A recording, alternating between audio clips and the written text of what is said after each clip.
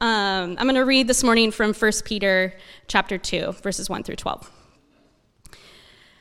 So put away all malice and all deceit and hypocrisy and envy and all slander. Like newborn infants, long for the pure spiritual milk, that by it you may grow into salvation.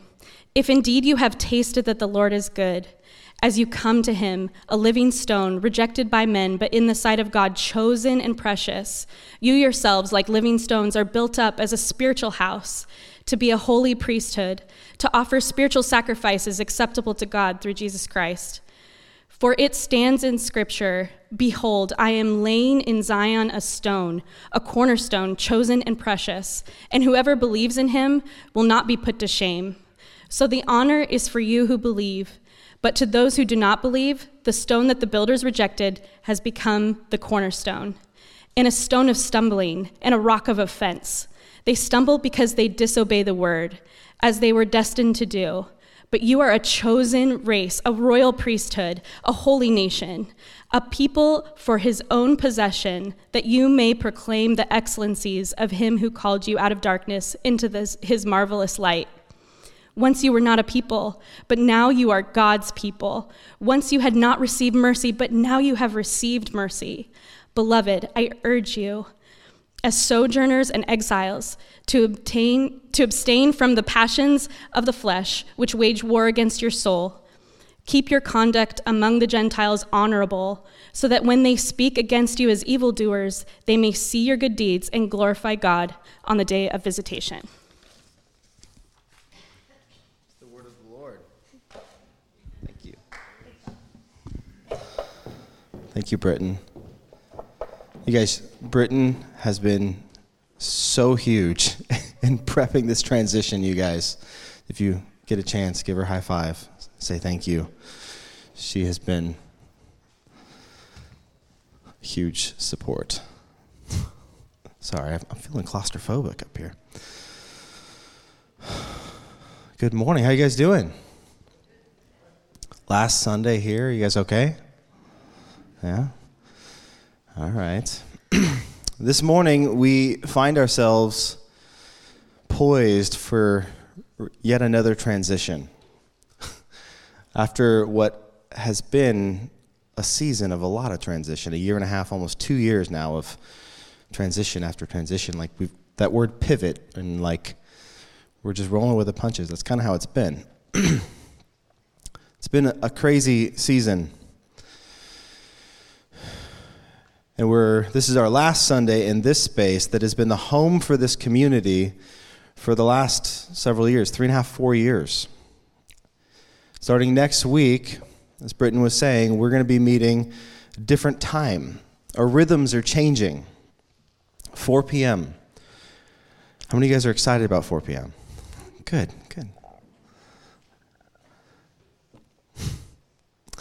Rhythms are changing. We're going to be sharing a facility with another congregation, Santa Rosa Bible Church. They have been incredibly generous in opening their doors for us. It is a gift from God, truly, guys. Like, it's amazing. To the point to where, like, when we were getting the keys, they were like, "Hey, we want you to use the baseball field. We want you to use here's more keys than you asked for, more access than you even asked for." But as we've been praying, as the elders have been praying and thinking about this transition, it's been amazing to us that as we've prepped this sermon series, which was done months ago, this series lands us to the section about the church right perfectly at time for our transition. So we find ourselves in the section of the Creed, these few lines, the Holy Catholic Church, the communion of the saints. And we're going to extend that. We're going to go a third week. Today we're going to talk about the Holy Catholic Church. Next week, the communion of the saints. The week after that, we're going to do a little bit of a panel with some of the elders. We're going to talk about what does this actually mean for us as a community? How do we work out what this means practically? What's our leadership structure? what's a deacon? What's an elder? We're like really hash through some Q&A type questions. So if you have questions like that, shoot me an email. I think that'll be a fun time. All of this is under the main section that we looked at last week. The creed's broken up into three sort of main sections: the Father, the Son, and the Holy Spirit.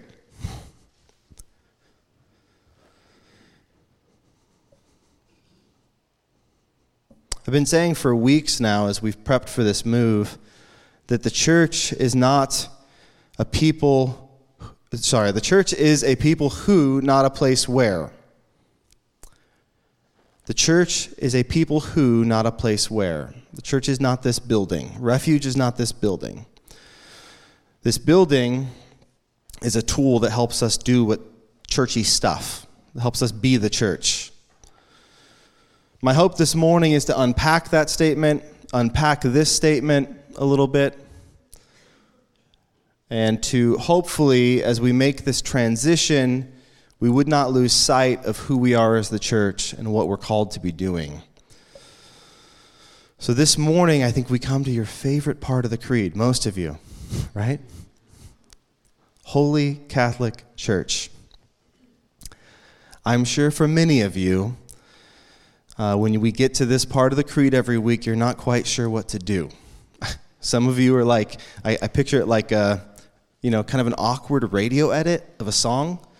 Maybe in your mind you're like, Holy Christian Church, like changing the words. Hopefully we can address some of that this morning, clear up why are we talking about Catholic? Thought we were beyond that. So here's where I'm going this morning. 3 key things. I'll tell you what we're going to try to do. I'm going to attempt to define these 3 words this morning. Holy Catholic Church. I'm going to do so backwards. We're going to start with church, then Catholic, then holy. Okay, you guys ready? So what is the church? What is the church? That is the question. The word church is our common English translation of the Greek word ekklesia. Can I say that? Ekklesia? Ekklesia derives from a Greek word, ekkaleo, which means to call out. It was a verb for summoning an army to assemble. Like Avengers Assemble or something. At the time of the writing of the New Testament, at the time of the development of the New Testament, it was widely used to refer to gatherings of people or of some sort of assembly. It was commonly used to describe when a group was called out from among the community as representatives to accomplish a common task. Whether that was to build something or do something or to gather an army. It was to call out from among the community to accomplish something. You'll notice that definition, that word ekklesia, that has very little to do with a building. In fact, for the first several centuries of the church, there were no church buildings.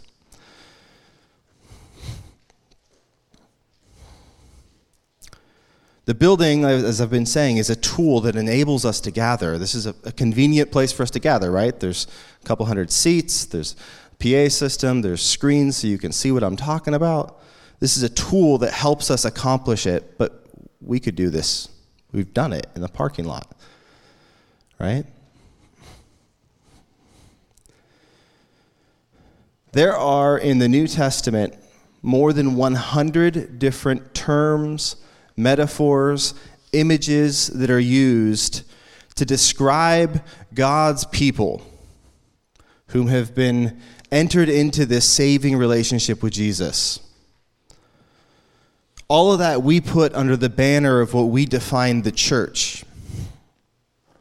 We see some of those in our passage from this morning in Peter. The church is described as a spiritual house, a temple.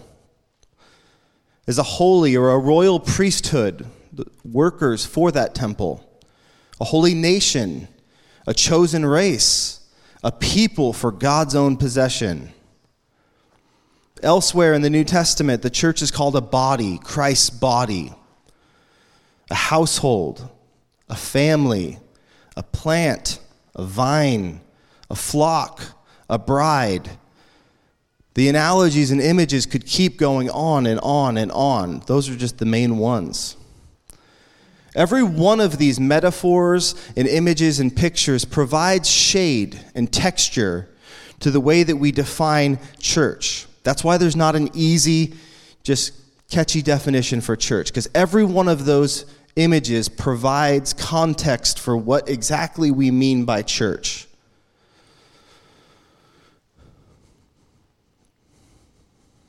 In the New Testament, I think the simplest way to think of this is the New Testament word for church refers to the visible expression of the gathered followers of Jesus who've been grafted into a community that God created, all under the banner of Jesus and embodying this hope and anticipation that lives out a way of life leading towards the new creation. That's a big definition. But I think simply put, Eugene Peterson says that the church, we are a colony of heaven in a country of death. I'm like, that's so perfect. All the different aspects of what makes that colony of heaven a reality is what makes up the church.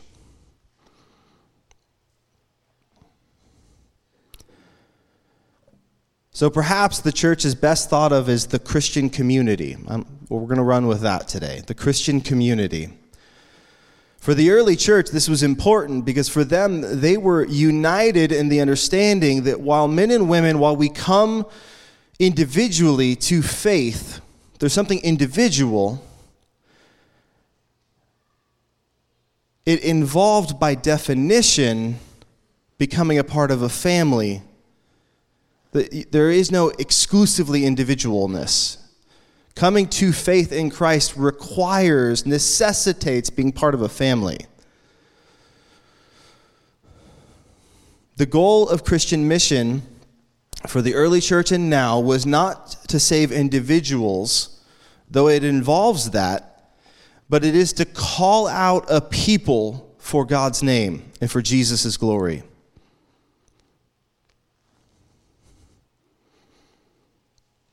The local community, the local gathering of Christians was important because it was where the communal life of Christ was most personally engaged in and realized. This is where we realize and engage in what is happening inside of you individually.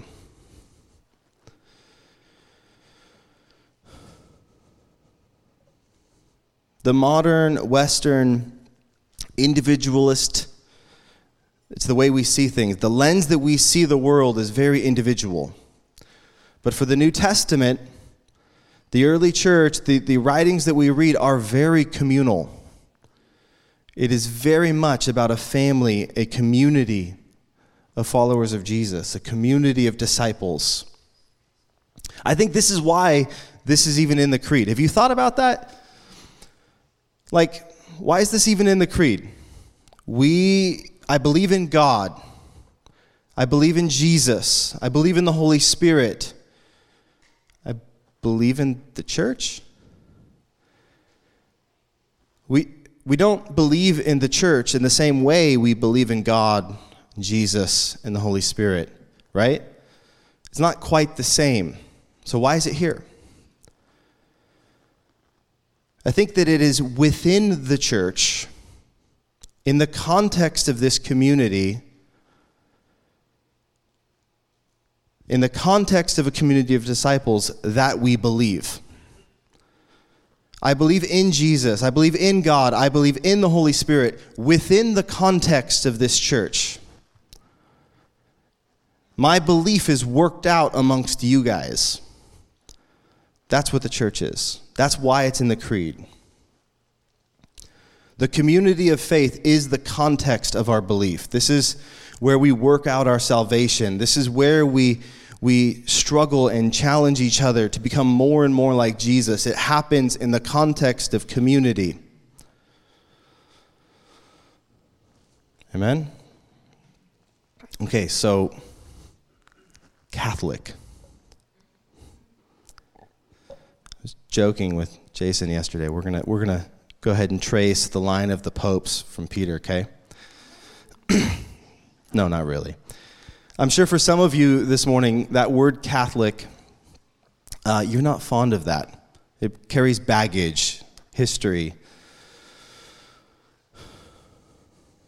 Some people, like I said a few minutes ago, they changed this actually in the creed to the Holy Christian Church.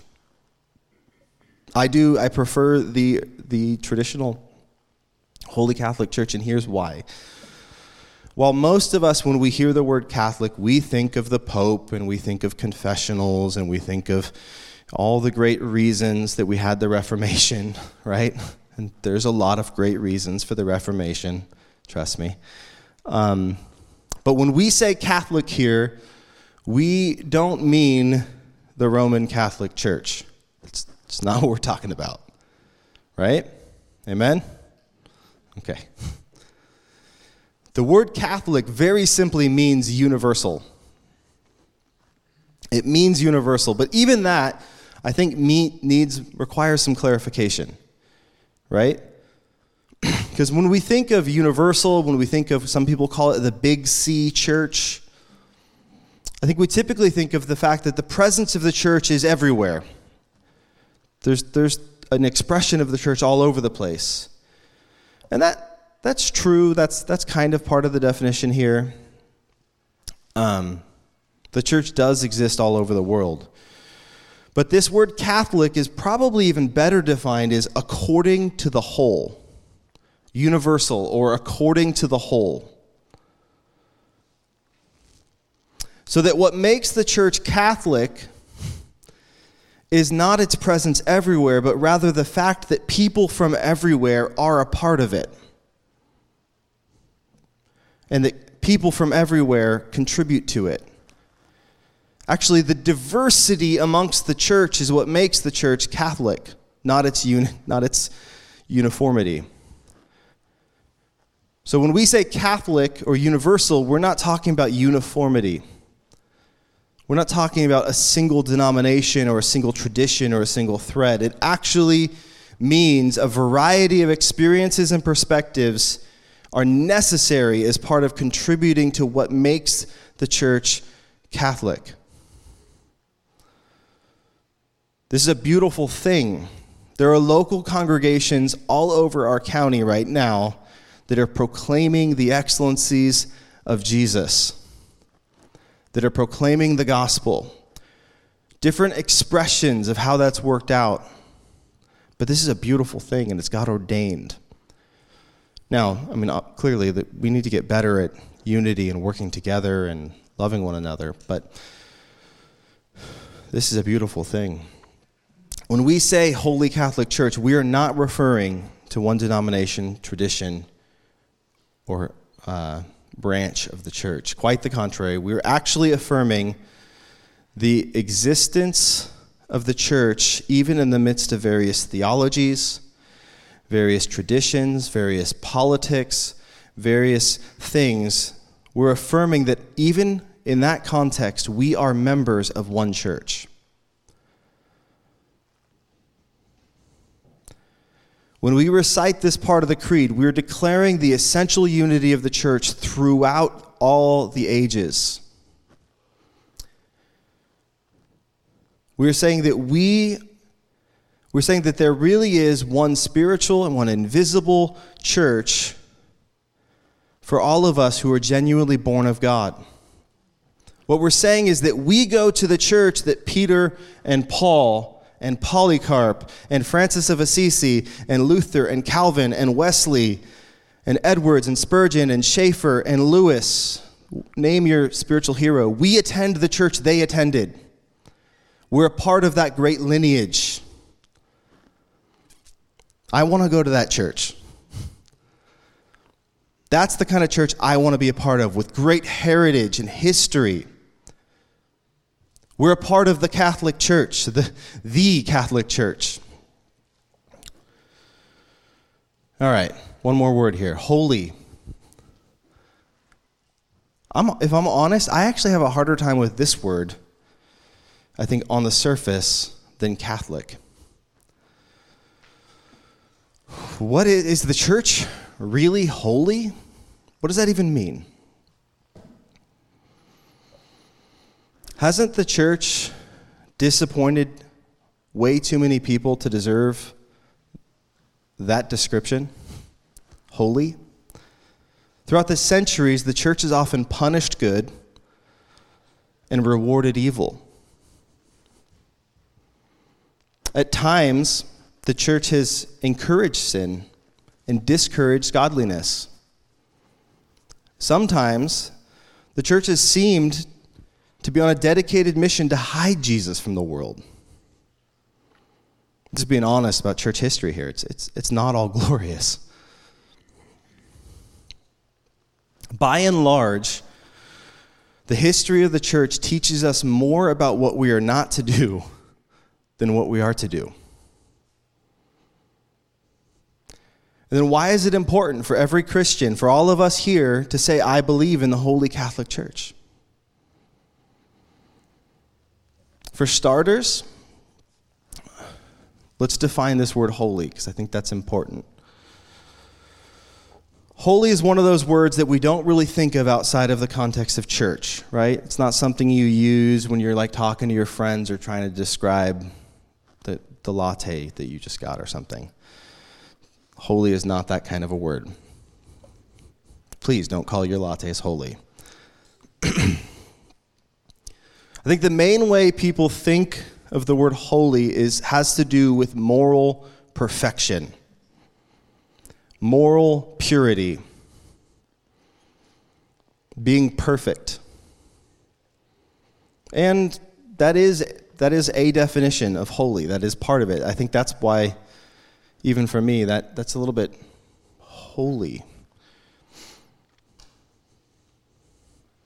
And if that's your definition of holy, then it doesn't fit the church. Maybe one day, we pray that one day we know that through Scripture, Jesus will have a glorious bride. But at this point, and I don't think through any point in history, could we say that the church has been morally pure. I think a better way of understanding holiness is to think about it as proximity to God. The word holy can mean to be separated or other than, different. Could mean of a completely different order or class. So when the prophets fall on their face and they say, holy, holy, holy is the Lord God Almighty, what they're saying is, you are completely other than. I can't even wrap my brain around what you are. There is no one like you. That's what holy means.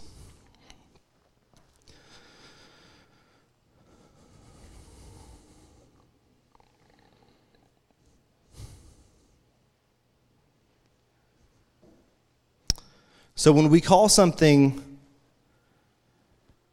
that is not God holy, it often has to do with that thing's or person's proximity or closeness to God. If God is other than and distant and apart and separate and of a different class, when something comes near to him, that thing is said to be holy.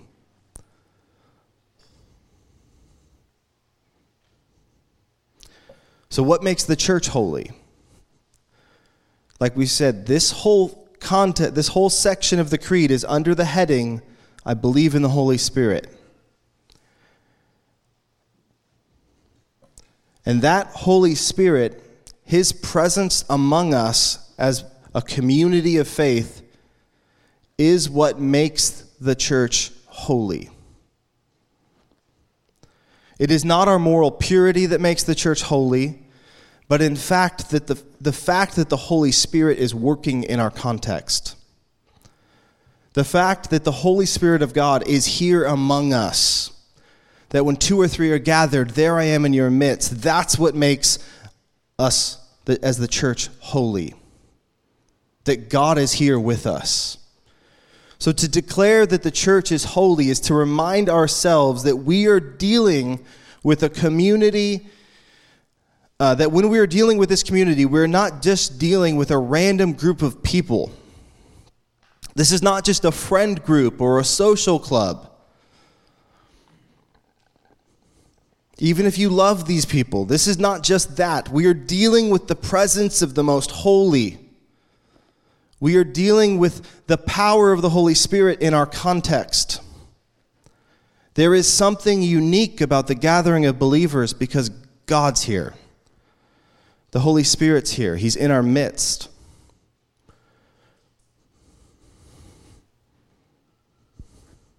Kevin Van Hooser is a theologian. He said this, because God is 3 persons in relationship, referring to the Trinity, the only way we can realize the Imago Dei, the image of God, in humanity is to form a community of persons in loving relationship. Because God is 3 in perfect community, the only way for us to realize the image of God is to live in community. He goes on, he says, the church then is to be the community of God. Not only because it has been created by the triune God, but because the church shares in the triune community itself. There is something holy about our assembly, about our gathering. God's here.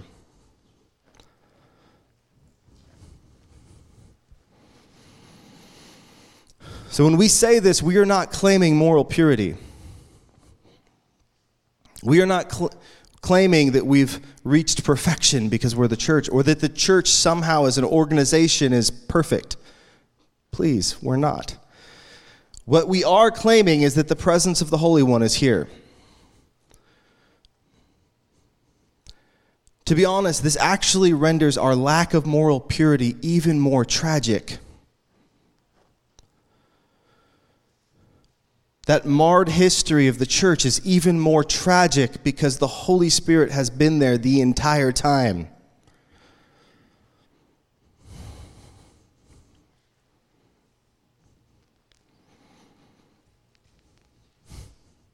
So again, why is it important for us to say Holy Catholic Church? 2 more reasons. First, I think we should love the church, we should value the church, because Jesus does. Are you an expert in the sins and the shortcomings of the church? Somebody earlier mentioned that they could write a list, 10 pages of all the failings of the church. Are you an expert? You know all the ways that the church has failed? Jesus knows them all better than you do. He's fully aware of the failures and the shortcomings and the fallings of his bride, and yet he loves her, and he pursues her, and he's jealous for her, and he's passionate about her. He regards the company of God's people as his precious, cherished bride. So when we choose a bad attitude against the church, it actually offends Jesus.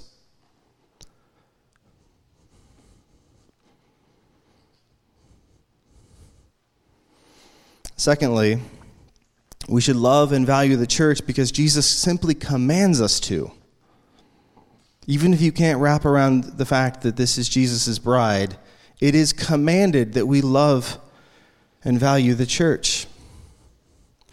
There are many, many passages that speak of this, but John 13 specifically, when Jesus washes his disciples' feet, John 13, verse 14, Jesus said, "If I then, your Lord and teacher, have washed your feet, you also ought to wash one another's feet."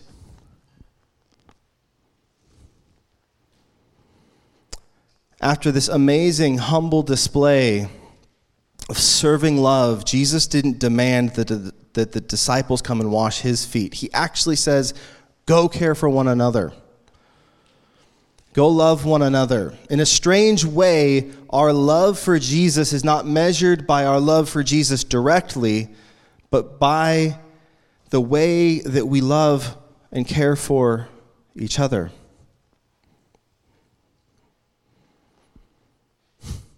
Amen? So let's go back to our passage we read earlier and close this out.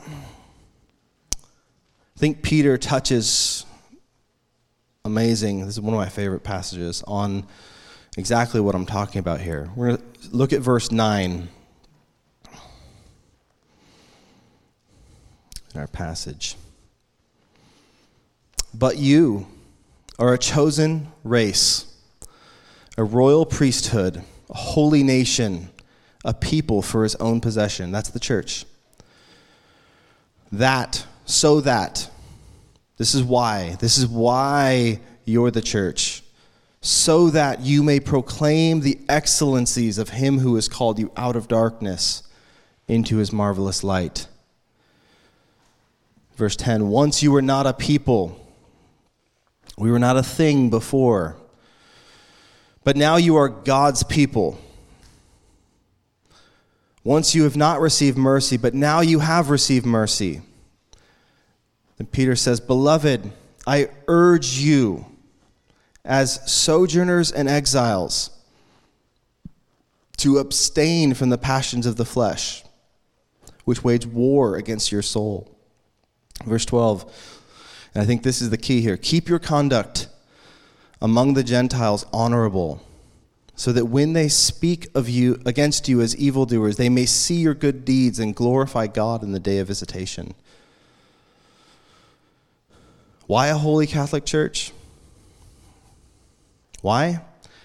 So that when people will see a community of disciples living out the implications of the gospel in the context of community, they may see that and glorify Jesus. That they would see our love and our unity and our connection and our working together for the good of the gospel, and they would glorify Jesus. That we as a people would proclaim the excellencies of him who has called us out of darkness and into marvelous light. So that people would see this colony of heaven in the country of death, that they would see a community living out new creation life now. Love and forgiveness, grace and mercy, in a pursuit of holiness, pursuit of Jesus. So what does this mean for us now? What does this mean in this transition? What does this mean?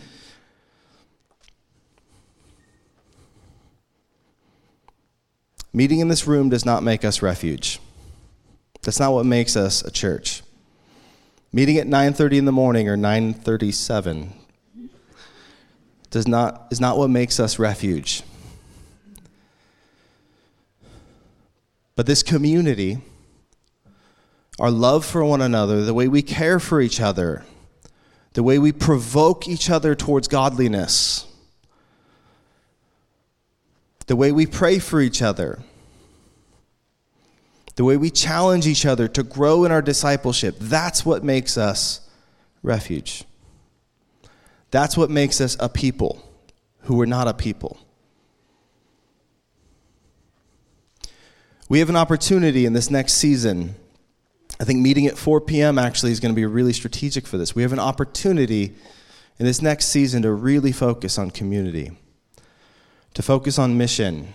Let's not waste our Sunday mornings, guys. Spend time together, have brunch. Think of ways to be on mission. And then let's come together at 4 p.m. Let's worship. Let's exalt Jesus. Let's be reminded of the gospel and go back out every week to proclaim the excellencies of him who has brought us out of darkness and into marvelous light. Amen? Let me pray real quick. The worship team can come back up. Father, I just thank you that you have taken a group of people who were not a people, and you have made us a people. That you are forming us into your image and likeness in the context of community, in the context of a group of people, some of whom we love and cherish, some of whom we don't know, and some of us who might even bother each other. And all of that is working out for our good and your glory. God, I pray that you would help us to walk in your ways, that you would help us to watch our conduct in the context of the outsiders, that they would see our love, that they would see our pursuit of you, and they would glorify Jesus. Father, we love you and we bless you. Amen.